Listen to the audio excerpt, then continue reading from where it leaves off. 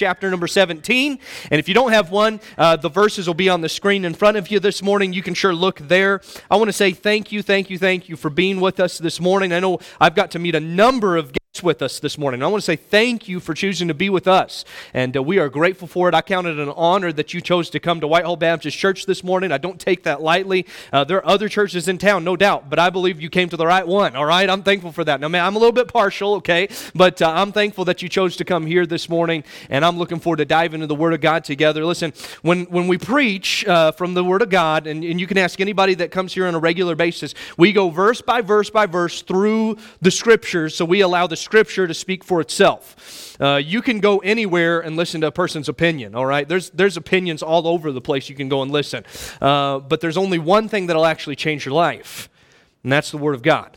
And so that's what we're going to do this morning. We're going to be diving into a passage of Scripture from Acts chapter number 17. And for those of you that know your Bibles, you may be scratching your head a little bit and thinking, wait a second, this is the resurrection of Christ that we're celebrating. What are we doing all the way over here in Acts, all right? Shouldn't we be in the Gospels somewhere? Well, we're going to look, you'll pick up here in just a little bit, okay? But you'll see that this ties right into the resurrection of Christ. And we're actually going to look at a message that somebody else preached. Now, some people ask me, how do you come up with your messages? Well, it's real easy. I find other preachers that preach, and then I just preach what they... No, I'm just kidding, all right? I don't usually do that. Usually Tressa just gets them for me. No, okay, all right, What really happens is we go through the verses by verse, but today we have a unique situation. I'm going to get to preach to you actually a message that somebody else preached. And no, it's not some contemporary of mine or somebody from a couple hundred years ago. It's somebody that preached right here in the Bible. We're going to look at a message from a man called the Apostle Paul. If you don't know about him, listen, he had a huge impact on the world. In fact, he wrote almost half of the New Testament. He had a major impact, and he gave his life for the cause of Christ. He started out as a person that was a persecutor of Christians and ultimately gave his life for Jesus, made a huge impact on the then-known world. And we're going to read a message that he preached, and we're going to dive into that this morning. So if you would, look with me at verse number 22 of Acts chapter number 17. We're going to begin reading there, and after we finish reading, we're going to ask for the Lord to help us and see what God has for us from the message this morning. In Acts chapter number 17, verse number 22, it says, "And Paul stood in the midst of Mars Hill and said, Ye men of Athens," he was there in Athens, Greece, he says, "I perceive that in all things ye are too superstitious.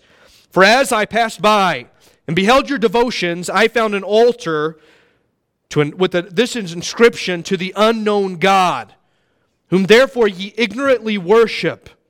Him declare I unto you, God that made the world and all things therein, seeing that he is the Lord of heaven and earth, dwelleth not in temples made with hands, neither is worshipped with men's hands, as though he needed anything, seeing he giveth to all life and breath and all things, and hath made of one blood all nations of men for to dwell on the face of the earth, and hath determined the times before appointed and the bounds of their habitation, that they should seek the Lord, if haply they might feel after him and find him, though he be not far from every one of us. For in him we live and move and have our being, as certain also of our poets have said, for we are also his offspring. For as much then as we are the offspring of God, we ought not to think that the Godhead is like unto gold or silver or stone, graven by art and man's device. In the times of this ignorance, God winked at. But now commandeth he all men everywhere to repent, because he hath appointed a day in the which he will judge the world in righteousness by that man whom he hath ordained, whereof he hath given assurance unto all men, and that he hath raised him from the dead." Let's pray this morning, ask for the Lord's help, and then we're going to dive into these verses today. I want to preach a message to you that I've simply entitled, Stop Being Religious. Stop being religious. Let's ask for the Lord's help this morning, and we're going to dive into the Scriptures. Father, thank you for this time. I thank you, Lord, for each person that's here, whether it's a regular attender, a member, Lord, or a guest, Lord. I'm thankful for each person that's here. What a blessing. And God, we rejoice that you filled your house, but now, Lord, as we come to this moment where we open your word, and God, as we dive into it for a few moments, I pray you'd help us to bring our thoughts into captivity. Lord, I know there are a lot of things going on today. You know, I've got plans after service, and I'm sure everybody in this room has plans. But I pray for a few moments we'd set our plans aside. God, we would just focus our attention and our minds on you and on your word and on this message that the Apostle Paul gave to us, Lord, and may we be challenged by it. God, I've already asked, but I ask you again, Lord, if there's somebody here that doesn't know that heaven is their eternal home, or maybe they're kind of questioning if they can even know that, I pray today from the Scriptures, Lord, that we would see certainty in that answer. And God, I pray that everything that I do, everything that I say would bring you honor and glory. And God, we'll give you all the praise for it. And we pray this in Jesus' name. Amen. Amen. Well, according to a recent article on Christianity.com, there's estimated to be somewhere between 4,000 and 10,000 religions in the world today. In our little town of Whitehall, there are no less than 11 different denominations of religious buildings that you could go to. Again, I'm thankful you chose this one. When I talk to people around town, and I ask them, where do you go to church, or things like that, you get different answers, but most of the time it's in one of two things. Sometimes you'll hear people say, well, I'm a religious person. Other times they'll say, well, I'm not very religious at all. Well, according to the dictionary, the definition of religion is this: a set of beliefs concerning the cause, nature, and purpose of the universe, especially when considered as the creation of superhuman agency or agencies, usually involving devotional and ritual observances, and often containing a moral code governing the conduct of our human affairs. How many of you love dictionary definitions, right? Okay? Yeah, when I read that, I said, what? That's me, okay? I'm simple, okay? Well, what is that even saying? Well, I tried to kind of break it down into a little bit better vernacular so that I can understand. It's kind of this. It's a belief system, a system of beliefs that revolve around something like a cause or nature or the purpose of the universe, or even, as they said, a superhuman agency. And it usually involves some type of works that you're supposed to do, and normally gives moral guidance on how to live. That's the definition, according to dictionary.com, what religion is. Now, I'm going to be honest with you. I don't like that definition very much, all right? I don't like it at all, in fact, but that's the definition. And the reality is this: I think it adequately and appropriately defines our world's view of religion today. Because for some, the preservation of the earth has become their religion. For others, political ideologies have become their religion. How many of you know somebody that's very passionate about politics, right? I mean, we know that if you don't, you can just turn on the TV and you'll find a bunch of nutcases, all right? Yesterday we were eating here in town and we were sitting there and the kids, the TV was playing, and it was playing, I think it was, I don't know if it was CNN or Fox or what it was something playing, and the kids are sitting there and they just over and over again, well, who's that? Well, what's that mean? What's that say? What's going on there? And we just said, just stop watching it. Leave it alone. So it's a bunch of crazy people talking about stuff that they're passionate about, and nobody's got the right answers. I mean, that's what it is. The religion of politics. In 2021, a poll found that the fastest growing religion in America is no religion. But here's the thought: who determines? If you believe no religion, who determines that there's nothing after, that there's no supreme being? Who determines that if that's your position? Well, the answer's simple. Me. The person determines that. Well, I believe. In reality, they've made themselves the final authority, and they're worshiping the religion of self. See, everywhere you look, there's a diversity of religion that exists. And that's exactly the situation that Paul found himself in Acts chapter number 17. Paul was in Athens, Greece. He was awaiting the arrival of Silas and Timothy, and he started to look around the city. And as he looked around, the Bible says that he found a city that was wholly given to idolatry. Everyone there was religious. Everyone worshipped something. Paul gave a different definition of this religion. He didn't call it religion. And he said this when he began preaching in Acts chapter number 17, verse 22. I love it. Then Paul stood in the midst of Mars Hill, and he said, "Ye men of Athens, I perceive that in all things you are too, instead of religious, he said, you're too superstitious. All right, that's what he said there. As one TV personality said, they weren't just a little stitious, they were superstitious. All right, they were. So he says, listen, they were very religious. As Paul made his way through the city, he found altars to every deity that people could come up with.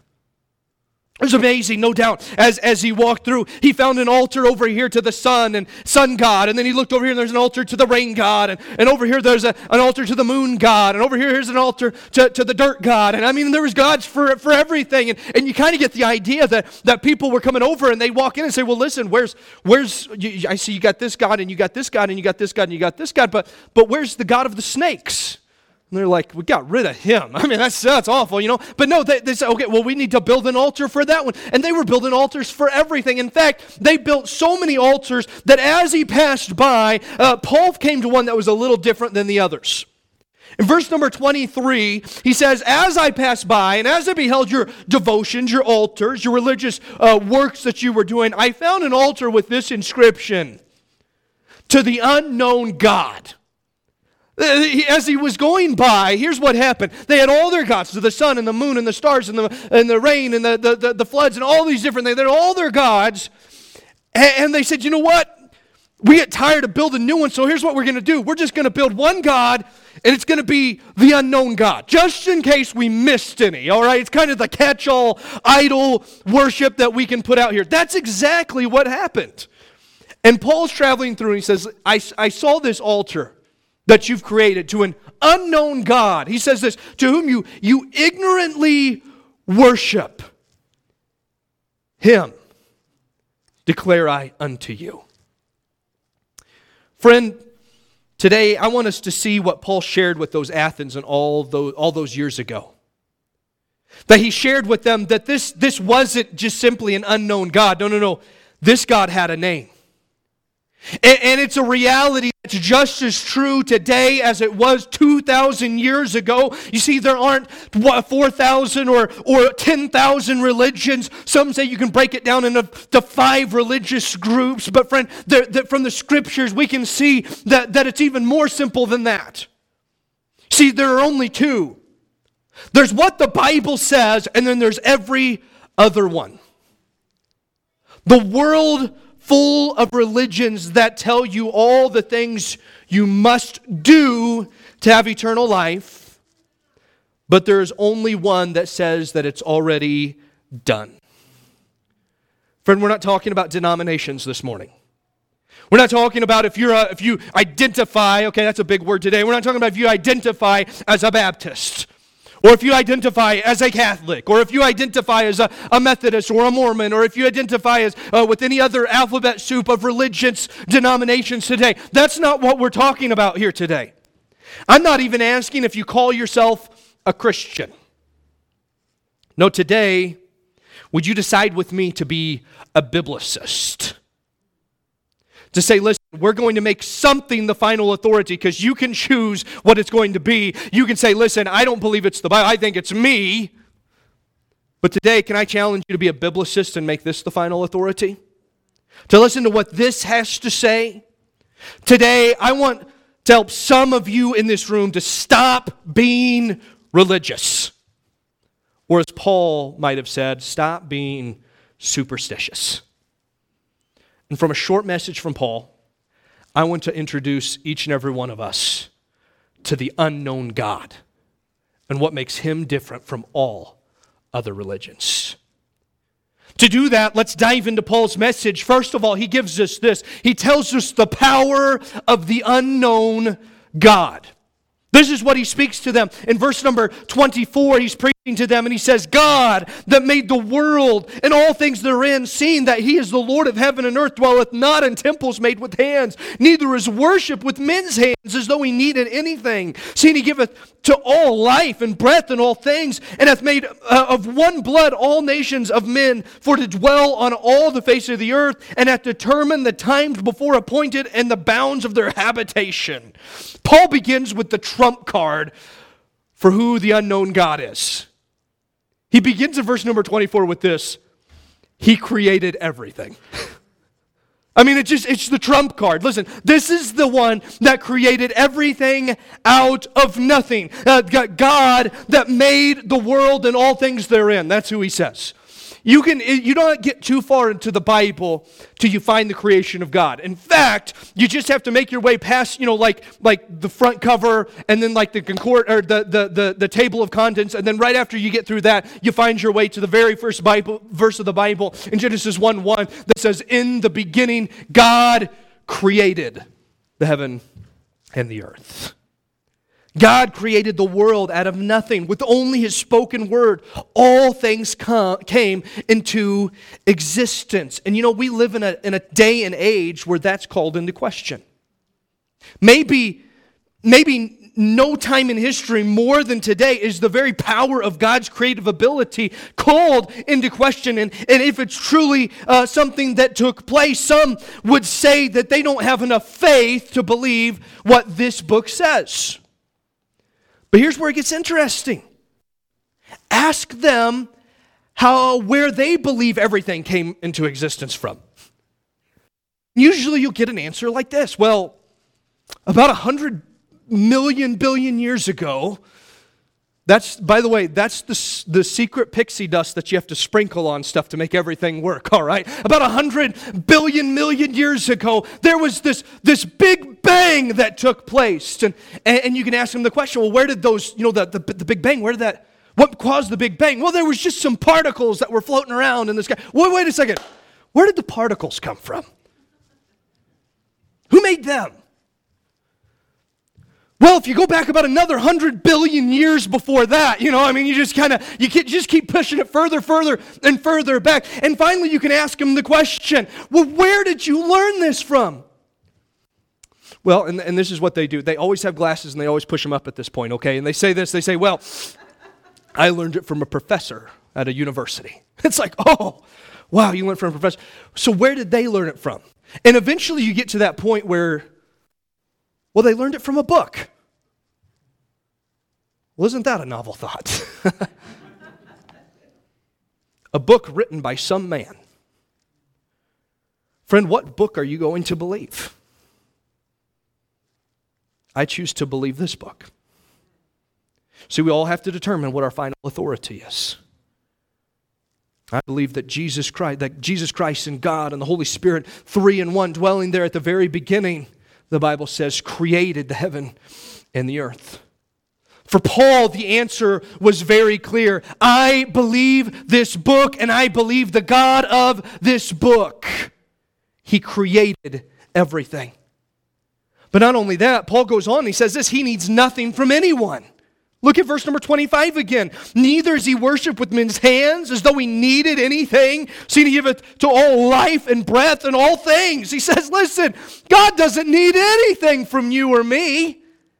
The one that created the world with his spoken words, what can you give to him that he needs? If God wants something, he just speaks it, and there it is. In Numbers 23, verse number 19, he says, God is not a man that he should lie, neither the son of man that he should repent. Hath he said, and shall he not do it? Or hath he spoken, and shall he not make it good? God, whenever God wants to do something, he just does it. He has that ability because he's not like you or me. We're finite, he's infinite. As these Athenians would bring their sacrifices and altars to lay their stone altars to make their gods happy, Paul says this unknown God doesn't need any of your stuff. He created everything out of nothing. Why would he need your anything? No, God is so much bigger. God created everything. He needs nothing from anyone. And then he says this, he's in control of everything. That's what verse 26 is saying. And hath made of one blood all nations of men to dwell to all the face of the earth, and hath determined the times before appointed and the bounds of their habitation. He says he determined everything. He's the creator of every person and culture that has ever existed, regardless of if they submit to him or not. And Paul was saying this isn't just a religion of the Jews. No. He says this, it's for all people. It's for the Gentile. Because listen, God is no discriminator of who His gospel is to go to. He has determined when and where He would allow things to happen. God is not the great cause of all things. He gives man free will. But there is nothing that is out of God's control. And God has a way of working all things together for our good and for His glory. You see, I'm sure every man in this room has been in the position before where you've had to assemble something together. All right, you've had to put something together. Maybe it was something simple, maybe it was something more complex. And what happens? Well, the first thing you do, the very first thing, you open up the box, you see this piece of paper that you immediately take and cast aside. Okay, that's the first instruction. And after that, you start laying things out and you start screwing things together and putting the pieces, and somewhere along the way, you find out it doesn't fit the way that it's supposed to, right? And you get frustrated and you're like, well, I don't understand. And usually about that time, your wife kind of peeks that around the corner and says, well, did you read the instructions? You say, no, I don't need an instruction. I'm a man, And that's the way that we feel, right? And finally, after you get so frustrated, you walk over and you pick it up and you think, I'm just going to take this thing back to the store because it's clearly broken, And you pick it up and somewhere on there it'll say this: don't return to the store, reach the manufacturer. Contact the manufacturer. I'm not going to call some manufacturer about this. What in the world? They want me to do all these steps. It's just dumb, We want to get to the end, right? Check off the box. That's the way that we're supposed to do it. Why did they tell us to call the manufacturer, not take it back to the store? Well, the store is just the middleman. They're just the one that sells things. No. What are they saying? They say, listen, go back to the people that made it. They're the ones that are ultimately in control. They're the ones that ultimately know, that understand. Friend, there's no stronger evidence of who this unknown God is than the fact that He created all things, is in control of all things, and needs nothing. And you can go back to the manufacturer. It has the answers. He's powerful. He is the final authority. He is the great creator. And before Paul could step into the next things that he was going to share with them, he had to first point to the supremacy of the power of the unknown God. But then he continued on in verse number 27, and he gave the purpose of the creation. Look at verse 27. That they should seek the Lord. Haply they might feel after Him and find Him, though He be not far from every one of us. That they should seek the Lord. Paul moves to the next natural step. This unknown God is supreme. So what does that mean for me? Well, there is something that this all-powerful God does desire. And it isn't some possession laid down at a physical altar. No, Paul answers the first half of this question with those first words of verse 27. That they should seek the Lord. God desires that His most precious creation that He made, man and woman. You see, God created all the earth, and the Bible tells us that He created the sun, the moon, the stars, that He created the animals that breathe. He created the fish in the sea. He created everything that is on this earth. But on that sixth day, He created something a little bit more special. The Bible says He created man. And what made man different was that after He created man, the Bible says He breathed into the man's nostrils the breath of life. That He made that man in the image of God. You understand there's only two things that God ever breathed into? One, He breathed into the nostrils of man. The other thing, the Bible tells us that He inspired His word, breathed into His word. And when it happened, you know what happened? Both became living. It's amazing how you can read the Bible and you get something new every time. When He breathed into man, he made something special, something unique. Friend, we're not just like all the other animals that are out there. Our culture today would like to say, well, humans are the same as a dog or a cat or some other beast of the field. No. God made you unique. He made you special. He put in you a very ever-living, never-dying soul. You are unique and you were created in His image.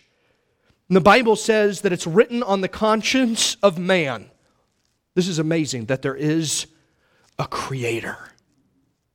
Do you know that? It's written on their conscience.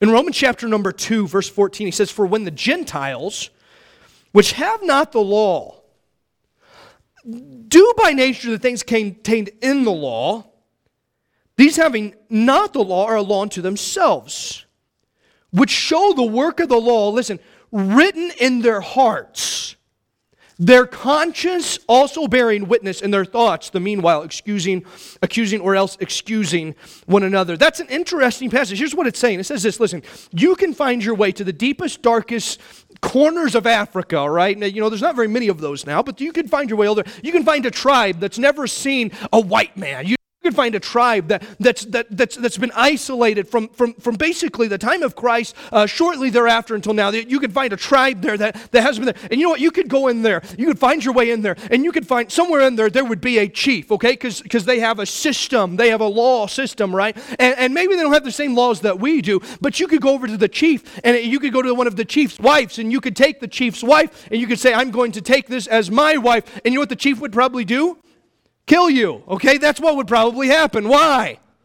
Because they have a law that you can't just take the chief's wife like that, all right? That's not the way things work. You say, well, where did that come from? It's written on their conscience. Because they're created in the image of God. Because you're created in the image of God. God designed you. He made you to know that there is a creator.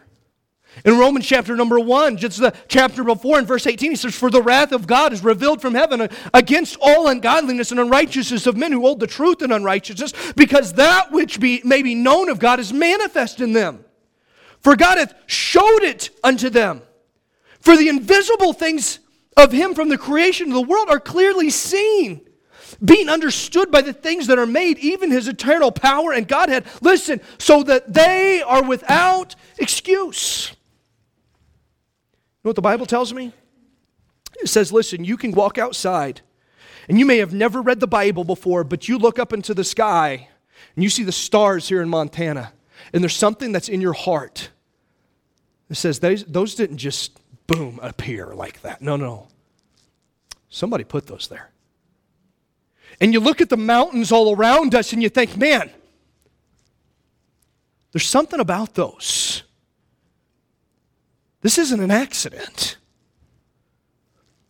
This was intentional. This was on purpose. There was a creator.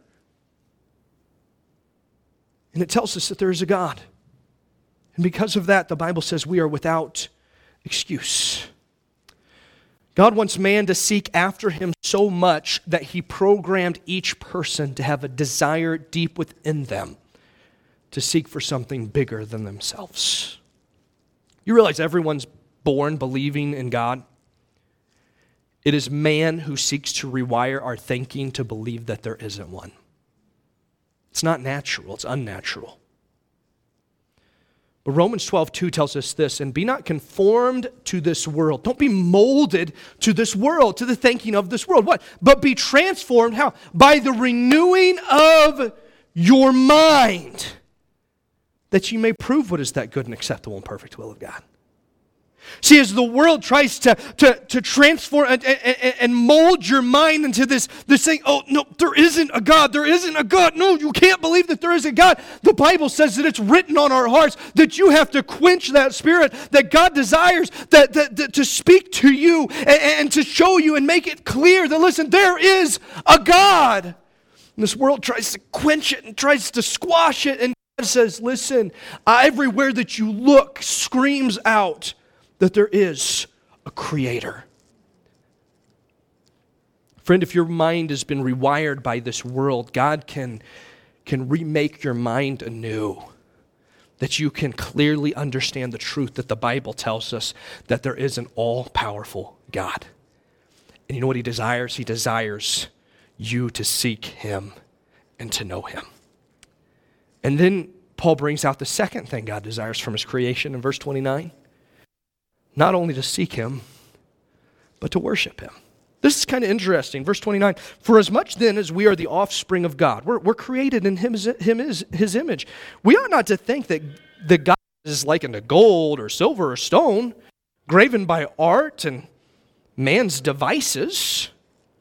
See, God desires worship, but not with gold and silver and stone like the statues that those in Athens had created. No, God didn't want a statue. God wasn't looking for something that man could create or build. He didn't want what man could come up with their own hands. No. That's what religion comes up with. And God wasn't interested in empty religion. God wanted worship through relationship. Colossians chapter number 1, verse 16 says, for by him were all things created, that are in heaven, that are in earth, visible and invisible, whether there be thrones or dominions or principalities or powers. It says, all things were created by him and for him. See, the core difference between all religions and what the Bible says, there's a core one. Religion is all about what we can do for God. The gold, the silver, the stones that we can construct. Religion has taught people to believe that one day we're going to stand before God for the most epic day of show and tell.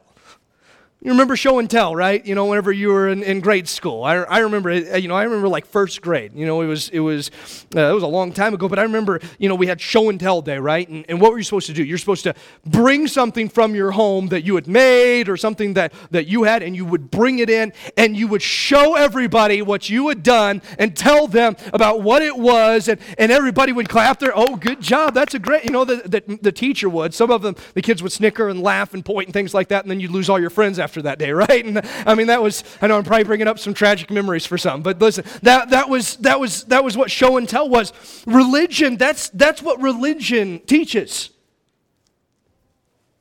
God, look at what I did. Look at what I made. Oh God, look at me, God, I did all of these things. God says that's not what I'm interested in. Religion tells us that one day we'll stand before God and we'll gain his favor and entrance into heaven based upon what we have done. The problem is it doesn't mesh with what the Bible says. Romans 4:4 says, now to him that worketh is the reward, heaven, not reckoned of grace, but of debt. But of debt. God, look at what I did. Look at my good works that I have done. God, look at this. I kept track. And look, God, there's a star beside every Sunday because I never missed a Sunday at church. God, look at what I did. I was baptized. God, look what I did. I gave a lot of money to the church. God, look at what I did. God, look at my religion. And God, look what I did, so now, listen, you owe me heaven. But God doesn't owe you or me anything. See, religion is about what I can do for God. But God wants you to understand not religion, but a relationship. Because religion is, look what I did for God. Relationship is all about, look what God has done for you. Do you get that? God, look at what I have done. And God says, no, that's religion. What I want you to have is a relationship with me. And I want you to understand what I have already done for you. That's what it's all about. You see, Romans 3:10 tells us, as it is written, there is none righteous, no, not one. God, I don't really understand what you're saying there. Well, let's just go a little bit further. Verse number 23. For all have sinned and come short of the glory of God. You know what the Bible tells us? It tells us, listen, every person in this room is a sinner. If you don't believe it, just ask your spouse, okay? And if you think you're doing okay, we can just go talk to your kids after the service, okay? They tell the truth, all right? Well, it's funny. You go over and it always makes me quake whenever the Sunday school teacher of the kids comes over and says, you'll never believe what your kid said today. And it's like, oh no, the truth always comes out. We're all sinners. There's a problem with that because in Romans 6:23 it says that the wage or the payment for our sin is death. Death. The word death in the Bible is interesting. Most of the time it's in reference to separation. Not just a separation from our body on this earth, but separation from God. See, the payment for sin is eternity in a lake of fire. It's what the Bible says, okay? It's not I don't like it any better than you do, okay? I mean, it's not something that I enjoy, but that's what the Bible says. Eternity there. But here's the good news. Romans 5:8 says, but God commendeth, He demonstrated His love toward us, in that while you and I were yet sinners, Christ died for us. The wages of sin is death. Christ died for us. In Ephesians chapter number 2, verses 8 and 9, they make it real clear. It says this, for by grace are you saved. Saved from what? Saved from your penalty of your sins. Saved from a punishment forever in hell. Saved through faith. And that not of yourselves, it is the gift of God, not of works, lest any man should boast. God, look at what I have done. No. He says that's not what it's about. It's a gift that God has given. A gift that must be freely received and freely given.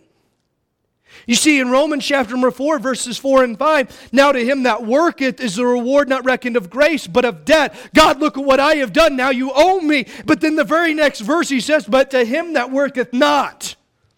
Not based on your works and what you can do. No, what do you have to do? But believeth on him that justifieth the ungodly. That person's faith is counted for righteousness. Listen, friend, you say, Kyle, you're quoting a lot of verses this morning because I told you at the beginning it doesn't matter what I think. And can I tell you this? It doesn't matter what anybody at any house of religion here in Whitehall or the state of Montana or across the United States or around the world has to say.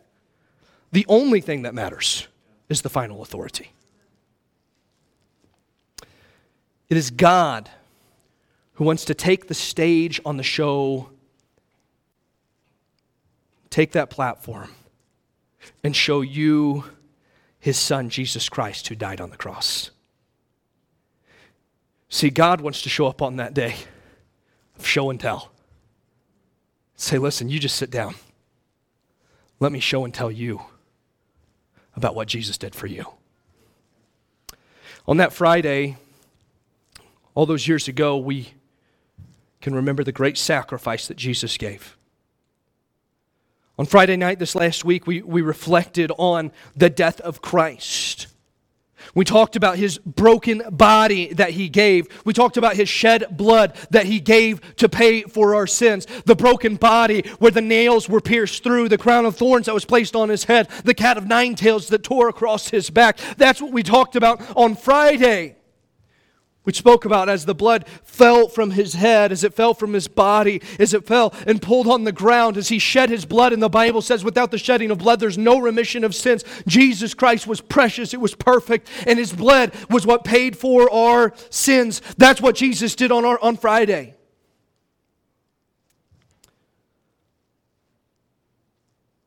But the wages of sin is death. Someone had to die. And what makes Jesus so special? What makes His death different than any other? Well, I'm glad you asked. Because Jesus wasn't just someone. And that's the final point of Paul's message.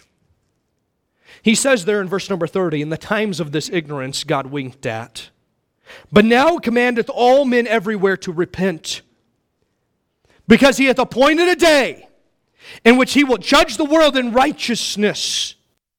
Just like Isaac talked about, Jesus isn't here walking around on this earth. Now the omnipresence of God obviously is in every place, but Jesus, the Bible says, he's seated on the right hand of the throne of God, and one day he will judge the world in righteousness. But listen to what he says. By that man who he hath ordained. You know who that is? That's Jesus. Don't miss this next part. Whereof he hath given assurance to all men. You want to know why his payment was sufficient? You want to know why it was enough? You want to know why it was different from everybody else that died?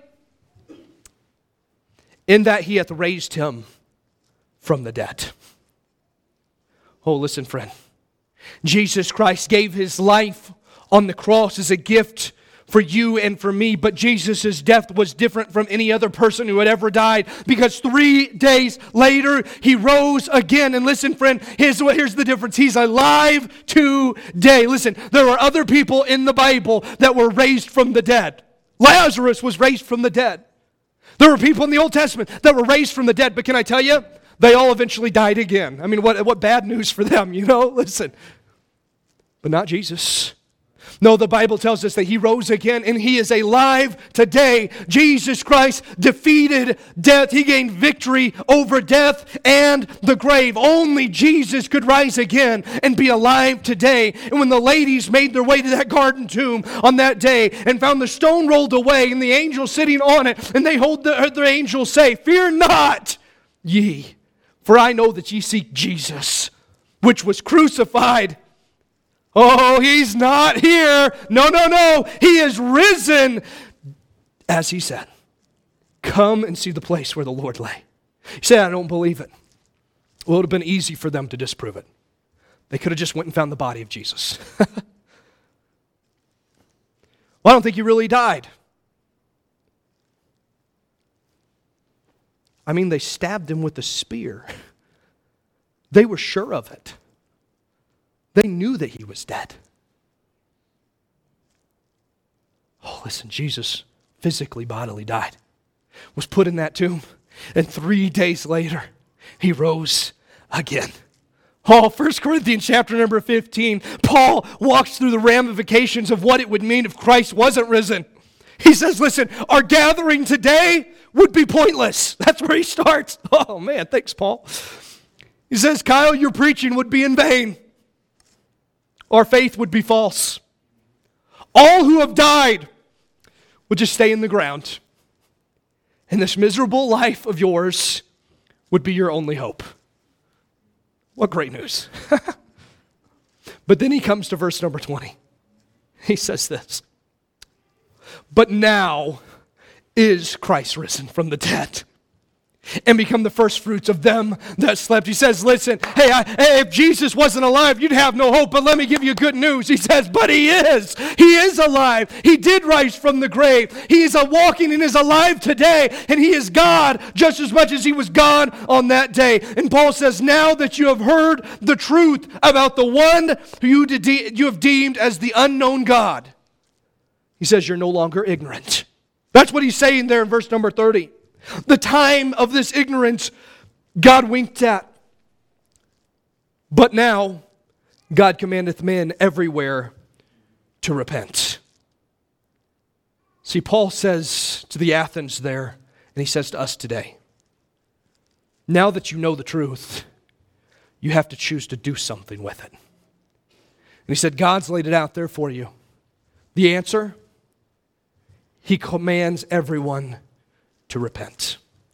See, Jesus Christ died on that cross. He gave his life for you and for me. He gave you the gift of eternal life. He offers it to you. And all you have to do is receive that gift. It's a free gift. There's nothing that you can do. There's no show and tell of, look at what I have done. God, I am putting my trust and faith in you and you alone. How do you receive it? Well, it's good. I'm glad that you asked. Romans chapter number 10, verses 9 and 10, that if thou shalt confess with thy mouth the Lord Jesus, and shalt believe in thine heart that God hath raised him from the dead. Oh, there it is. Thou shalt be saved. For with the heart man believeth unto righteousness, and with the mouth confession is made unto salvation. For every person that's in this room, you are without excuse once you've heard the truth. You must respond. You say, Kyle, I don't feel like responding. You're not going to tell me what to do. We live in Montana. I mean, like, it's not even the men, it's the ladies in Montana. They're like, you're not telling me what to do. You know, it's just, I know how it is. But listen, you will respond. Because that's exactly what happened in Paul's day. So we finish the chapter. Look what it says there in verse number 32. When they heard of the resurrection of the dead, some mocked. Are you kidding me? You're telling me that some guy died on a cross and he rose again? That's impossible. There's no way. And they got up and they walked away. And others said, well, you've given me something to think about, but listen, we'll hear you again about this. Maybe next time. I mean, you make a convincing point, but maybe next time. For those that if you come to Whitehall Baptist Church, we just preached about this a couple weeks ago. It's appointed a man wants to die, and after that the judgment. The Bible says your life's a vapor that appeareth for a little time and then vanisheth away. The whole, well, maybe next time, you don't know that there's going to be an opportunity for a next time. I can imagine Paul, he must have been so disappointed as he walked away. Rose again? You're crazy, man. You're nuts. Lost your marbles. Maybe next time, Paul. So Paul departed from among them. Verse number 34. Howbeit certain men clave unto him, and listen, and believed.